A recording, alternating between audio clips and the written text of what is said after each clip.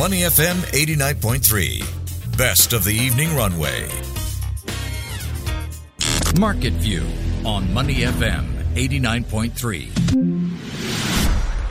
That's right, you're listening to Money FM 89.3, and it's now time for Market View, where we take a look at how the Singapore stock market is likely to close for the day, the biggest movers, sectors and companies to watch. But as always, a quick recap of how we started. Well, Singapore shares opened slightly weaker today as banks and index counters started the morning mixed. In early trade, the Straits Times Index headed down 0.1% to 3,109 points after some 62 million securities changed hands in the broader market.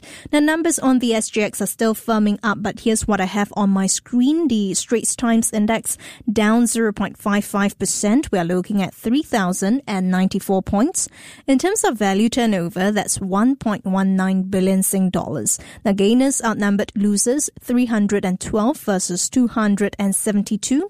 Now, top 5 movers by value, we have here DBS, Singtel, OCBC, Yangzijiang Shipbuilding, Sing dollars and UOB. And heavily traded securities included Seatrim, Singtel and Yangzijiang Shipbuilding, Sing dollars. Now, in terms of companies to watch, we do have Vertex SPAC. Now, the special purpose acquisition company announced today that it'll issue 600,000 new shares to private investment and public equity or PIPE investors to raise some 3 million Sing dollars in gross proceeds. Now, elsewhere from OpenAI, investors considering suing its board, to investors in thematic funds losing over 2/3 of their total returns due to poorly timed buying and selling behavior. More international developments remain in focus, and joining me in the studio is James Chio, CIO Southeast Asia and India at HSBC Global Private Banking and Wealth. James, welcome. Happy to be here. Great to have you as always. And James, let's start with the Singapore stock market as usual. How did the STI fare today? Any surprises when it comes to the biggest movers? Well, I think today it's largely flat. And if you think about it, it's sort of, especially since November, STI's movement has sort of lagged behind that of the US. I think primarily due to the composition of the stocks within STI, because largely in the US, the main driver is actually interest rate expectation. And clearly long duration sectors such as technology has been driving the rally. And of course, in Singapore's case, the composition is a bit different. Yep. And zooming in on some of the companies to watch for today, James, we do have Vertex SPAC because it announced it will issue 600,000 new shares to PIPE investors to raise 3 million Sing dollars in gross proceeds.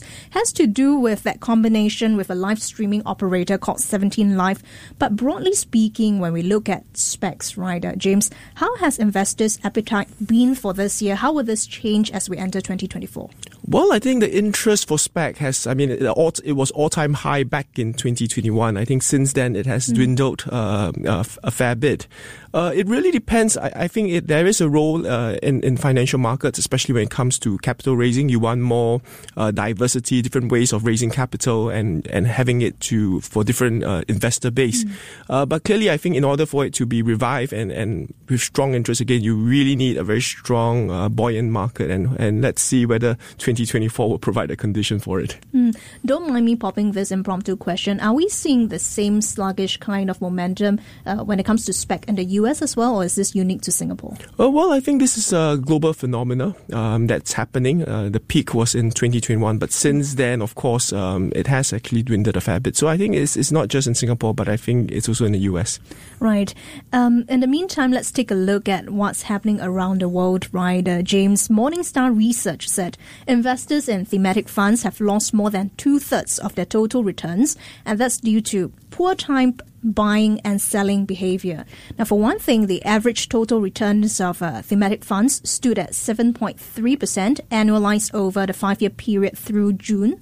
Investors only earned 2.4% return after taking into account the impact of cash inflows and outflows. Now, lots of things going on here. Could you break that down for us? Yeah, well, it's a classic case of market timing by investors. And clearly, thematic funds are usually long-term in nature, multi-year. So the way to approach approach thematic fund is always you have to kind of look at a theme that you like, whether it's technology, whether it's future, mobility, etc., and then be invested over the long haul. So as you can see from the research, if someone were to be invested for 5 years, usually it outperforms someone who would buy and sell during the period. And clearly, I think usually when people buy, they tend to buy at a high. When they read a lot, they get overly excited, but it also means that valuations are very high. And usually when they sell when things are extremely pessimistic. But usually what's important is not so much to try to time the market, but I think time in the market is more important, yes. Right, and talk about time in the market. Apart from time in the market as well, I just want to find out from you, James, any preference when it comes to the themes that you're looking at? Because AI, technology, that has been the theme for this year. Is that on your cards as well? Yeah, well, I think AI as a theme is going to be quite an enduring theme, not just for this year, but for the many years ahead. I mean, we have seen this year playing out largely in the big tech companies, but also largely in the semiconductor companies that build these AI chips.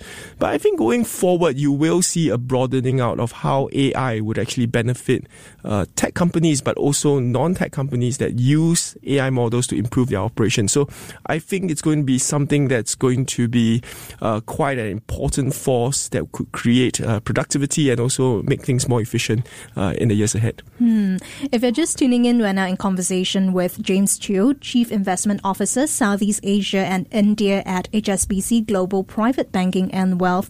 Well, James, in the meantime, we talked about AI. OpenAI investors, some of them, reportedly exploring legal recourse against the company's board after ousting former CEO Sam Altman and amid a potential exodus of employees. How would you read into this?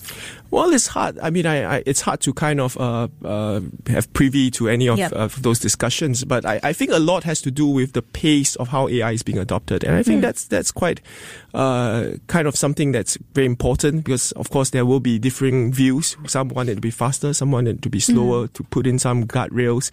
But I think what's very important is that we should still see the trend of AI overall being continue on despite what's happening there. So AI is a bigger trend. There are other sort of companies and other providers that would push this forward. So I think there's something that is developing, but clearly the broader trend of AI, I think, would still continue on. As we talk about the twists, turns, amid all this chaos, will other players double down on their efforts on AI to capture market share? Do you foresee a little bit shift in the competitive landscape right now amid what's going on?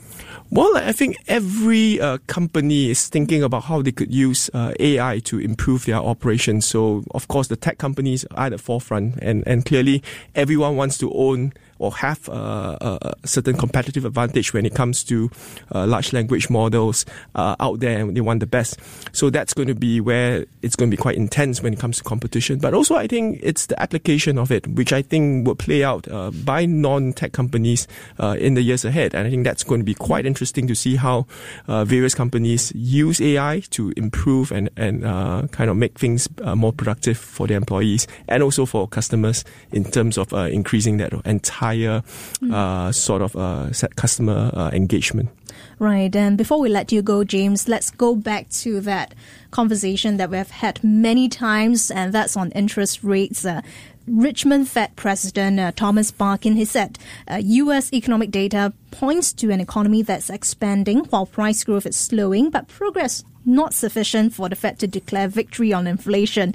Doesn't seem anything new from here, but what will you look out for in the upcoming minutes due, I believe, tomorrow morning? Where do you think the Fed will go in December?